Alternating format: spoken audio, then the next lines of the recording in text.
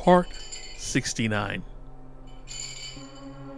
Not sure what to prepare for, you barely twist the knob before kicking it wide open. The sight greeting you was not what you expected, though.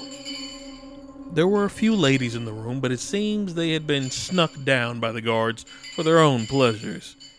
And let's just say most of the guards were currently not intoxicated enough. Before you could respond, the palm of a beast grips your head. Your eyes barely have time to turn before your head is severed from its moorings. A philanthrope, part tiger from the look, had been standing guard by the door.